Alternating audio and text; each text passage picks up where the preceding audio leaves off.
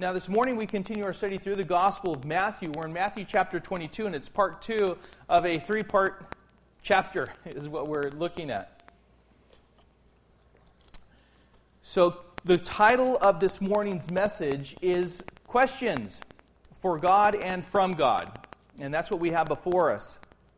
Let's start out with reading the first situation here in which the Pharisees have sent a group of people to ask Jesus a question. And in Matthew chapter 22, verse 15, we begin. Then the Pharisees went and plotted how to entangle him in his words. And they sent their disciples to him along with the Herodians, saying, "Teacher, we know that you are true and teach the way of God truthfully. And you do not care about anyone's opinion, for you are not swayed by appearances. Tell us then what you think. Is it lawful to pay taxes to Caesar or not?" But Jesus, aware of their malice, said, "Why put me to the test, you hypocrites? Show me the coin for the tax." And they brought him a denarius. And Jesus said to them, "Whose likeness and inscription is this?" They said, "Caesar's." And then he said to them, "Therefore render to Caesar the things that are Caesar's, and to God the things that are God's." When they heard it, they marveled, and they left him and went away. Heavenly Father, we come to you this morning, Lord, wishing to hear from you. Pray that as we continue to study your word, that you would speak to us. Lord, give us ears to hear, hearts to obey. Lord, as we consider these questions that are continually put before our Lord Jesus, I pray that we would see their intent, Lord, and not take part of those intentions ourselves with you. May we position ourselves in such a way that we see these things and already pretty much know the answers because we're familiar with your word. And Lord, to us it is wisdom that honors and glorifies you and blesses your people. And so, Lord, we commit this morning into your hands, Father. We ask your blessing, and we pray this in Jesus' name. Amen. Question. What would you ask God if he were standing before you? What would you ask him? I've heard many people say, when I get to heaven, I'm going to ask God and fill in the blank, right? Perhaps you've said it. But you live long enough and you hear people saying that, in different ways. And when I get there, I'm going to ask him all kinds of questions. Why this and why that? The more you live, the more you experience, the more questions you have for God. This assumes the people that say that know how to get to heaven, and assumes they will be asking questions, and assumes that they are entitled to receiving answers to these questions. It assumes all of these things. But if you had the opportunity right now to have your questions answered by God, again I ask you, what would you ask him? What would be that big question for him? Now, let's turn the tables. What if God was standing there and he were to ask you a question or two? We're always in that place to where it's like, I want to ask God some questions. I want to have some answers to these things. But what if God were standing before you and he had an opportunity to ask you some questions? What do you think he would ask you? Think about how you would answer. With knowledge? Just guessing? Out of personal opinion? Popular opinion? According to the culture? If you think about it, many of the questions people say they have about God are answered right in the Bible. And yet most people fail to simply read the answers. Look them up, study, figure them out. Because they're all laid before us. Instead, many people prefer to make up their own answers and act as if God has neglected to provide any answers whatsoever to many of the things that pertain to life. Like as if they just want them to show up in their minds. No work or study involved. So I want it to just kind of be infused into my mind. This morning, we not only have some people asking Jesus, that is God, some questions. And He gives the answers. But we will also learn about a question. In fact, this morning, we won't get to that question, but next week we will. Because Jesus, again, God has a question for those that were questioning Him. But there are some important points that we are going to learn about as we do get to that place to where next week we'll learn about that question that Jesus asks those who are cross-examining Him. Jesus gives these people precise, simple answers to their questions. I think oftentimes if you really study the Word of God, if we are diligent to get into the Word of God and read it and seek to understand, that those answers that we have, that the answers that God provides for the questions that we ask are actually very clear, very concise, precise. They're perfect. They're not complicated. They don't require seminary training for you to figure out. They require you to have the indwelling Spirit. That's all you need. He is the helper. He's the one that will give you understanding. He'll teach you all things. He'll point you to Jesus Christ.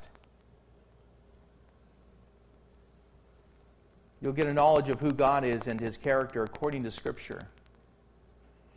We have all kinds of questions. We'll see some here, but again, I ask you, are you prepared yourself to answer any questions that God has for you? Again, we ask the question, what do you think He would ask you? Let's start out with the evil question. And that's what we have in these verses that we read in verses 15 through 22. The Pharisees had discerned, or in other words, recognized that Jesus was referring to them in the parables that He had just given them. 3 parables that He had laid out before them. And they finally figured out after the second, and then He gave them a third, that, we perceive that He's speaking about us, to us, that we're the ones in these parables. Yes, you are very right, Pharisees. So they acknowledged, they recognized this, and instead of thinking about what Jesus said, they secretly made plans to twist Jesus, or attempt to twist Jesus up with His own words. Again, one of those things that I think about in the process of laying everything out is how many times, at the times when Jesus lays out these parables, or as we go through Scripture, and we realize that we're in this story. We're in the verses that we have right before us. That we ourselves, instead of taking a step back and humbly and quite in a way of surrender, acknowledge that God is perfect, He is right, He knows all things, He has perfect wisdom, that, Lord, you're right. And instead of just meditating on God's Word and considering those things that we have read and come to understand and are convicted of, we seek to maybe look for other ways in which we could twist Jesus up in His own words. It's a heart of pride. Very self-serving is what that perspective is. A very self-centered attitude. These people, they wanted to find fault in Jesus' words and accuse Him of standing against Rome or the law. Either one would be great for us. If we can find a way in which He stands against Rome, perfect. Against the law, perfect. That's what they were seeking to do. Jesus, you see, was very clear in exposing the religious leaders for who they really were. And they didn't like it. They were angry, and they were very hostile toward Jesus. But instead of going personally back to Jesus, the Pharisees sent their disciples and a group of Herodians, a sect of Hellenistic Jews and supporters of King Herod. They sent them there, these two groups coming together, which would not normally come together, to confront Jesus. Their tactic, well, teacher, we know that you are true and teach the way of God truthfully. And you do not care about anyone's opinion, for you are not swayed by appearances. Tell us then what you think. And then they ask a question. Oh man. Like, to someone who's insecure, full of themselves, prideful, they would be eating up these words. It's called flattery, right? Flattery. That's what their tactic was. It was flattery. The introduction to their question was full of flattery, an attempt to butter up Jesus with strokes to whom they thought would receive it and swallow it. Everything. Remember that their intent was to twist Jesus up with his own words. There was no genuineness in their words. They didn't mean these words. Remember who sent them. Do you know who Hank Ketchum is? Dennis the Menace? Yeah. He was the creator of Dennis the Menace. And he said this, quote, "Flattery is like chewing gum. Enjoy it, but don't swallow it." Edmund Burke. He said, quote, "Flattery corrupts both the receiver and the giver," close quote. Flattery is excessive and insincere praise to further one's own interest or interests. That's what flattery is. It's self-serving. And that was exactly what they were attempting to do, further their own interests at the expense of Jesus. Their question was, is it lawful to pay taxes to Caesar or not? That was their question. They were referring to whether it was lawful, according to the law of God, not the law of the land, to pay Caesar the taxes, this poll tax. Because we know it wouldn't make sense. Is it legal too? Well, he made the law. And so therefore, it is lawful according to the law of the land. But they were referring to the law of God. This was the temple, or actually we refer to the temple tax back with this question that was asked of Jesus in Matthew chapter 17, verses 24 through 27. But here, this is another tax. And this was a tax, a Roman tax. It was a poll tax that Jesus is questioned about. Jesus, in his response, is communicating to them that even though the religious leaders collect this temple tax and the Romans collect this poll tax, it doesn't mean that they, either one of them, have ownership of those who belong to God. This is a good distinction that we need to make today as Christians. We need to listen closely to what the Lord has to say about this situation before us, because it pertains to us. No, paying taxes doesn't mean that they have ownership of anyone who belongs to God, but they have this dual citizenship. We have this dual citizenship that they are to honor, and in so doing, honor the Lord. No one, quote-unquote, belongs to the Romans just because they pay the poll tax, even if others regard this as submission to Rome. There are those at that time, as there are some now, who say, you pay any taxes to the government and you're submitting to the government. Actually, if you read the whole of Scripture, is very clear, according to the letter that Paul wrote to the Romans, that we are to submit to the authority that we have, for it is beneficial to us, and it's actually assigned divinely by God. We also need to know the whole counsel of God, because if they make up a law that forces us to be contrary to the law of God, then we are to obey God over man. But these taxes, who we belong to, well, that's a whole different issue. Here's where they were trying to trap Jesus. If he said the taxes should be paid to the Romans, then Jesus could make himself unpopular with the Jews. They were wanting to be delivered from this oppression, from the Roman rule. But if he said that they should not pay the taxes, then he would make himself an enemy of the state, Rome. Either way, like I said, they thought they had him cornered. They had him trapped.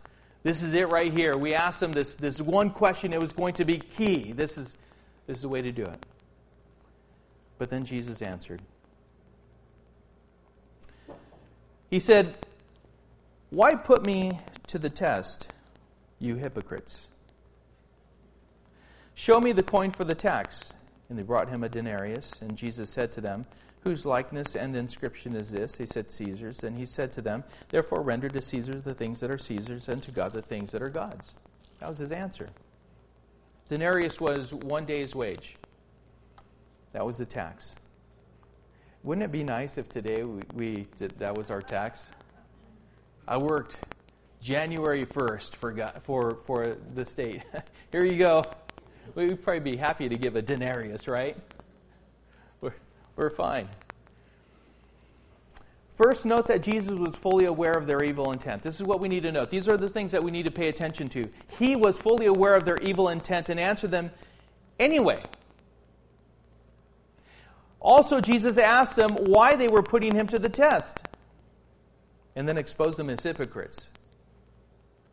Pretenders, deceivers, liars, presenting themselves as something they were not. So he saw right through them.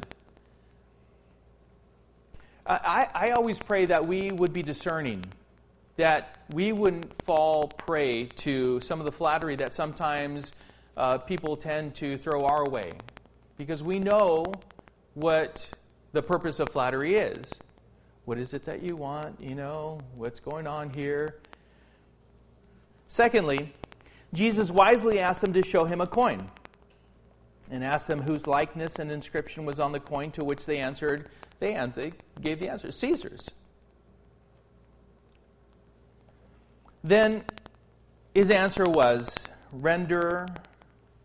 He used a different word. They said, is it lawful to pay taxes to Caesar or not? To give something that which is owed, a debt. They used that word, whereas Jesus didn't use that word. He used rendered or give back. Then render or give back to Caesar what belongs to him. Remember that Jesus had just been talking about the kingdom of heaven, the authority of God to those who truly belong to him, and how that is known. 1 Peter chapter 2, verse 17 says, honor everyone, love the brotherhood, fear God, honor the emperor. So in those very simple words, he is saying, hey, listen, the same thing here. Render to Caesar that which belongs to Caesar. Just give it to him. That all speaks of the temporal, whereas God refers to the eternal.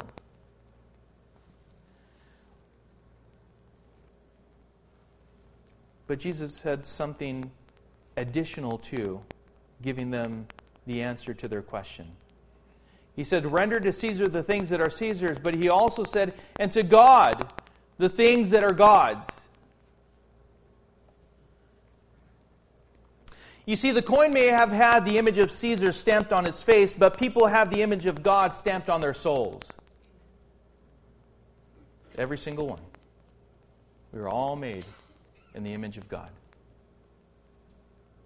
And Jesus was very clear answering their question regarding the coin, but also stating that what belongs to God should be given back to him. He says, render. It's not a debt. It's not something you owe. You're just rendering back to God that which belongs to him in the first place.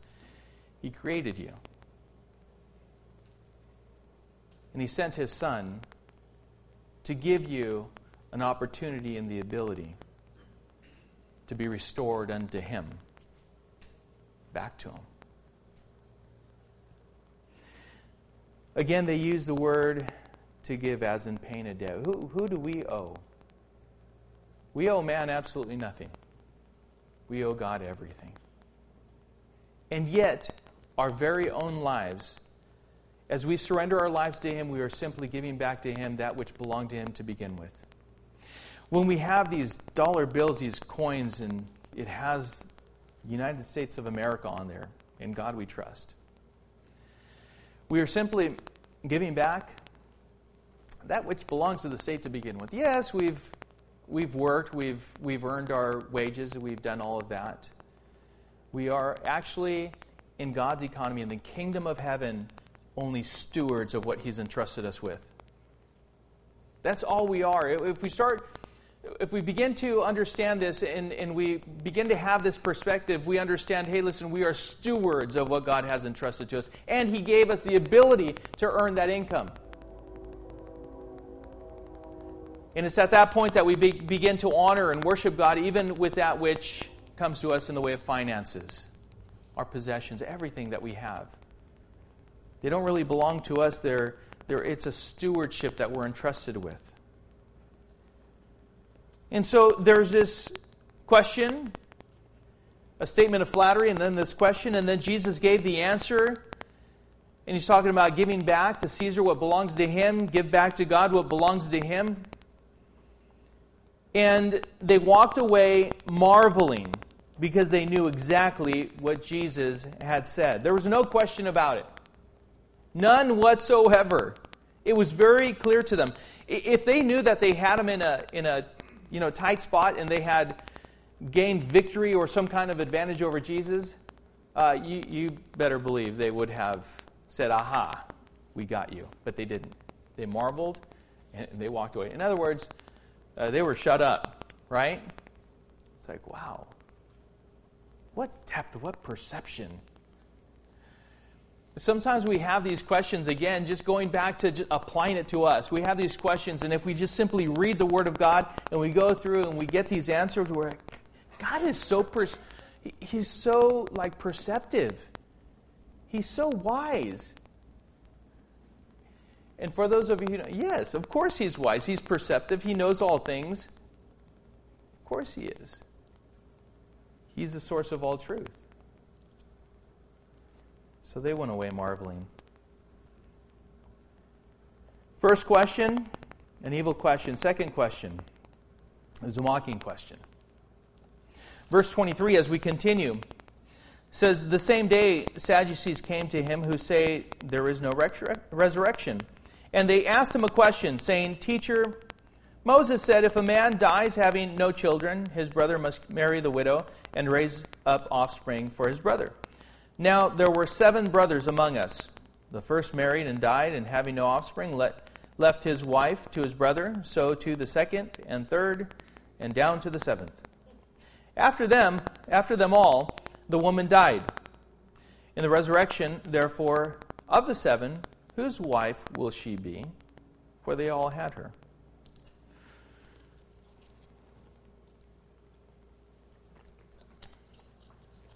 Okay. So the disciples of the Pharisees were sent, and the Herodians. They asked their question, walked away marveling. Hey, now it's the Sadducees' turn. Go have a try.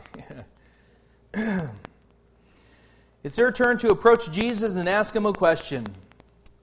But this question was a mocking question, because they didn't believe in the resurrection. We saw this from the very beginning. The same day Sadducees came to Him who say that there is no resurrection. So why were they asking Him about the resurrection? Only to mock Him. That's what they wanted to do. You see, the Sadducees only accepted the first 5 books of Moses and regarded them, the only ones, to be genuine. But, if they did not agree with something in those books, then you know what they would do? Just disregard it. Disregard it. Kind of sounds like our liberal theologians of today. By the way, there are those liberal theologians that are in seminaries across the nation and around the world. Just because it has Christian in the title, we still need to be discerning. Okay?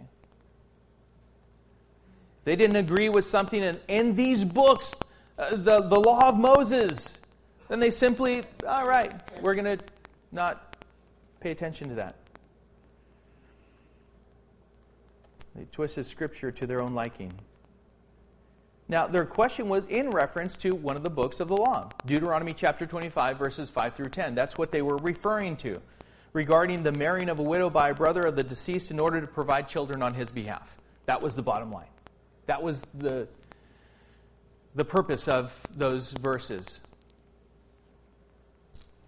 But they mockingly asked, whose wife is she in the resurrection when all seven had her? The answer? But Jesus answered them, verse 29, you are wrong, because you know neither the Scriptures nor the power of God. For in the resurrection they neither marry nor are given in marriage, but are like angels in heaven. And as for the resurrection of the dead, have you not read what was said to you by God? I am the God of Abraham, and the God of Isaac, and the God of Jacob. He is not God of the dead, but of the living. And when the crowd heard it, they were astonished at his teaching. His answer. First of all, pretty much he wanted to say, I want to make it very clear. You are kind of somewhere in between. There's a gray area. You can go one way or the other on this. No, he didn't say that, right? You are wrong. There is a right and there is a wrong. So many people want to live here when we don't realize that it's all over here if it's not here. It's all wrong. A little bit of, no, it's either right or wrong. Truth is either right or wrong. Anything opposed to it is wrong. So he said very clearly, you are wrong. You are wrong. Because you are ignorant of Scripture. Again, ignorance is not stupidity. Okay? Ignorance is simply not knowing something. You're unaware. You don't understand it. And so that's what he was telling them. You claim to know better than anyone. These were the people who claimed they were like, man, we are very dogmatic about this. You're ignorant of Scripture and the power of God. They only believed in what they saw, felt, and knew materially. I won't believe it until I see it. So we may have, like, Sadducees among the brethren. The same thing. I won't believe it until I see it.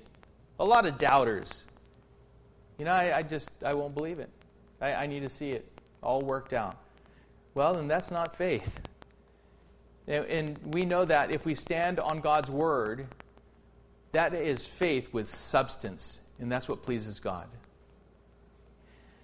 How many people are wrong in their interpretation of the things of and of God because of the same reasons? A lot. In heaven, as Jesus said, there's no marriage. To settle the question for us too. May have had that question, are we married in heaven? No, we're not. So it's just yes or no. No, you're not. Marriage is something that takes place on earth and does not continue in heaven in the same manner. Our marriage will fully be with only one. We have the groom and the bride. For us, our relationship eternally and perfectly is with the Lord. It's between Him and us. And we will enjoy worshiping Him together as His people. It's funny to think that Jesus smashed two of the Sadducees' beliefs about the resurrection and angels all in one fell swoop, all the way through. They did not believe in angelic beings and the bodily resurrection. They didn't believe in those two. And with his answer, he took care of both of them. Just like that. In heaven, people, as Jesus answered, are like angels. They're not angels. And I know that many Christians refer to their loved ones that have passed on before them as angels looking down upon them. That is actually unbiblical. It's not. You won't find it. in the Bible. Right? They are not. Thank God they're not angels, because that means that we would just become angels. We're not angels. Amazing. We are God's creation, and He will. There's much more for us. So much more. All right. But He said they're like angels. And God, He said, has the power to raise the dead.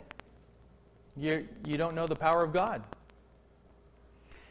By which we know that He will raise the dead, because He said He will raise the dead. And so Jesus answers in this manner. Lastly, Jesus addressed the issue of the dead with respect to their beliefs about there being no resurrection, in talking about Abraham, Isaac, and Jacob, and the living God. If there was no resurrection, then there is no life after our physical death. We simply exist or cease to exist. But Jesus asked them if they had never read. He answers them, he says, let's see here, you are wrong because you know neither the Scriptures nor the power of God. Right? So, you don't understand. You don't have comprehension of the Scriptures. You don't get it. Even though you read, you're not fully grasping.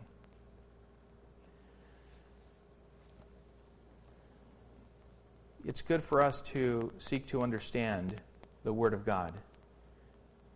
He said very clearly, God is the God of Abraham, and He's the God of Isaac, and He's the God of Jacob, and He is not the God of the dead, but He is the God of the living.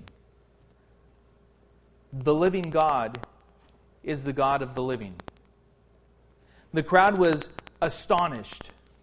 They were stunned, absolutely amazed at what they had just witnessed. This exchange between the two, going back and forth. Their question, the whole situation was laid out. You know, this question was laid out before Jesus, and the way He answered, they were just absolutely amazed.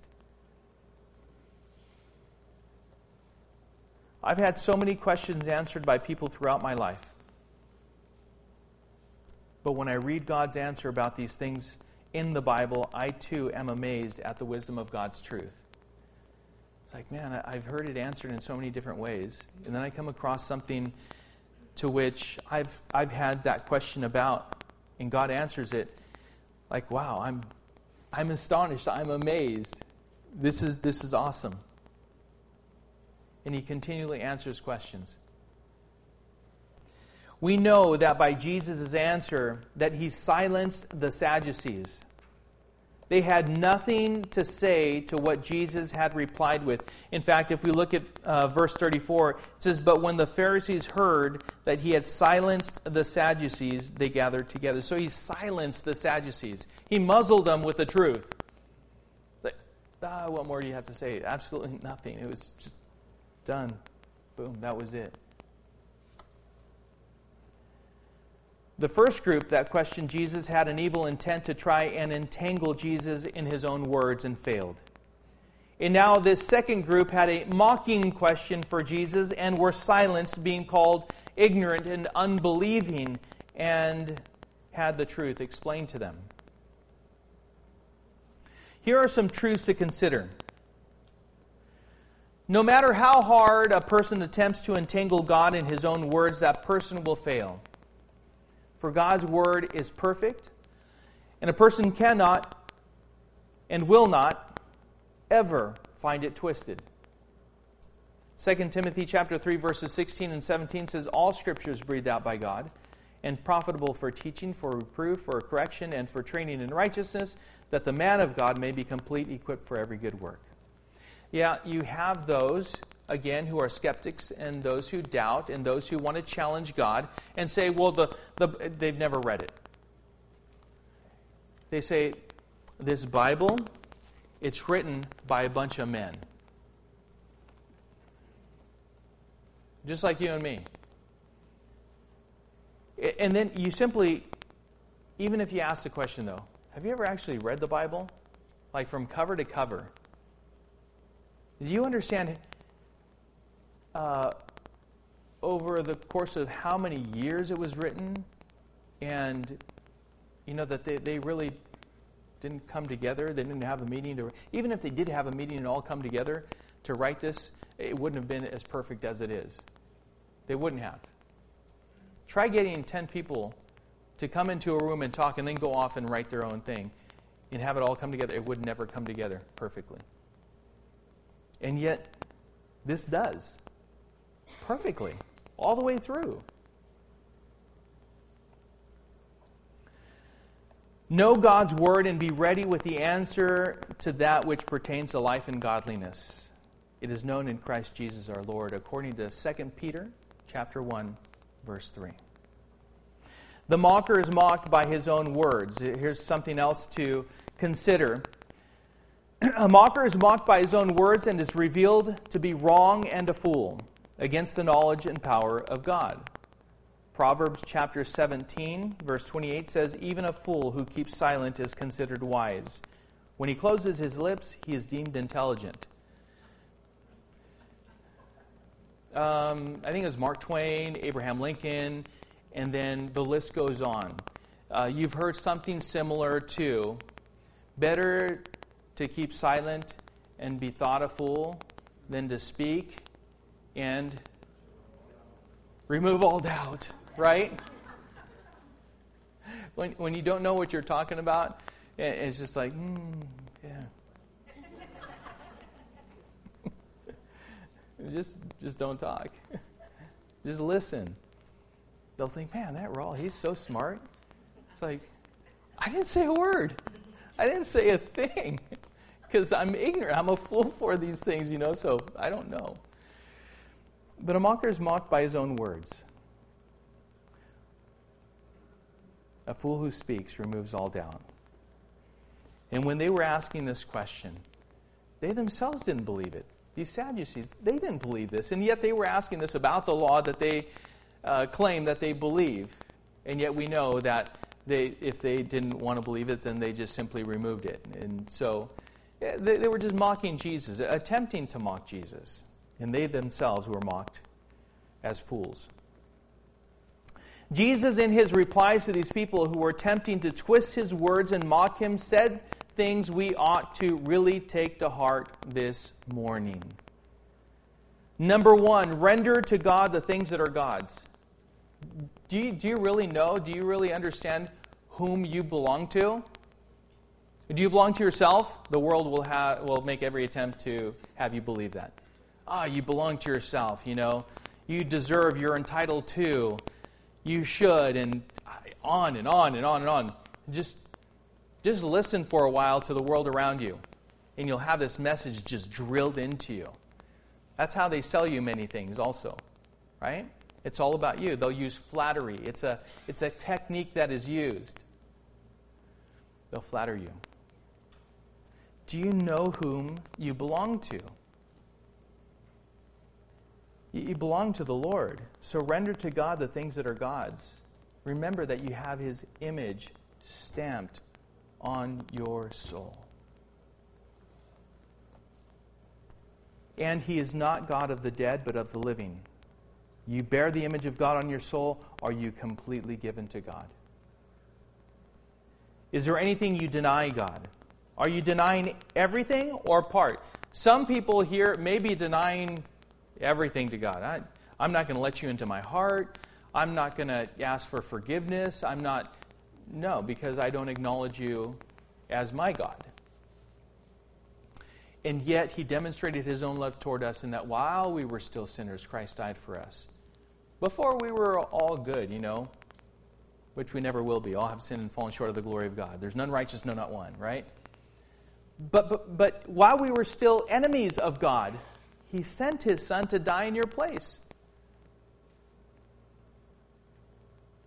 And yet we just, with a very prideful, obstinate heart, just sometimes keep him at arm's length. I pray that this morning that you would just surrender to the Lord. Because it's in that place of knowing God that it's not about anything else. It's about knowing his love, his forgiveness, his grace, his compassion for us, his mercy. And as we come to realize that through Jesus Christ, by us confessing our sins to him and simply surrendering to him, we belong to Him, and He takes our sin and He places it as far away from us as the east is from the west. He remembers it no more. He will not hold it against you. Everything has been paid for on the cross. I pray that this morning, today, would be the day of salvation for you. But many times, it's in part, for those who are even walking with the Lord, that we deny Him a portion of our lives. We compartmentalize. I'll let you into this one, but not the other. And we shouldn't do that either. Because He wishes not only to give you eternal life, but life abundant, according to John 10:10. In Christ, we know we are alive, new creatures in Christ. The old has passed away, behold, the new has come, according to 2 Corinthians chapter 5, verse 17. And when we die physically, we will be eternally alive in the presence of God. For to be absent from the body is to be present with the Lord. To live is Christ, to die is gain for the Christian. Have you surrendered it all? Do you know whose image you bear on your soul? Render to God that which belongs to God. I pray that you would be discerning, that you'd be wise, and you would search the Scriptures for everything that pertains to life and godliness. And if you're here and you don't know Jesus Christ, may this be the day of salvation. Simply asking God for forgiveness, asking Him to be Lord and Savior, and for you to just know the blessing of being forgiven and knowing forgiveness now and for all eternity. Let's pray. Heavenly Father, we thank you, Lord, for that love that you loved us with through your Son, Jesus Christ.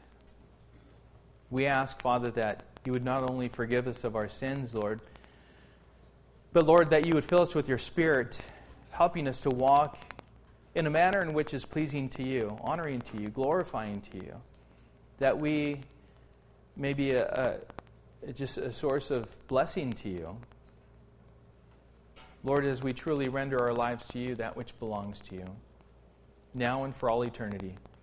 I pray for any here who don't know you as Lord and Savior, and I do pray, Father, that you would soften their hearts, that they would not take the place of mockers, that they wouldn't be a people who simply wish to test you and make every attempt at twisting your words against you, for those are all futile attempts. I pray, Lord, that they would come to know your love, your grace, and surrender to you, and know personally a salvation, both for the day in which we live in, and knowing your presence for all eternity. And so, Lord, we commit our lives once more into your hands. We ask your blessing, and we pray these things in Jesus' name. Amen.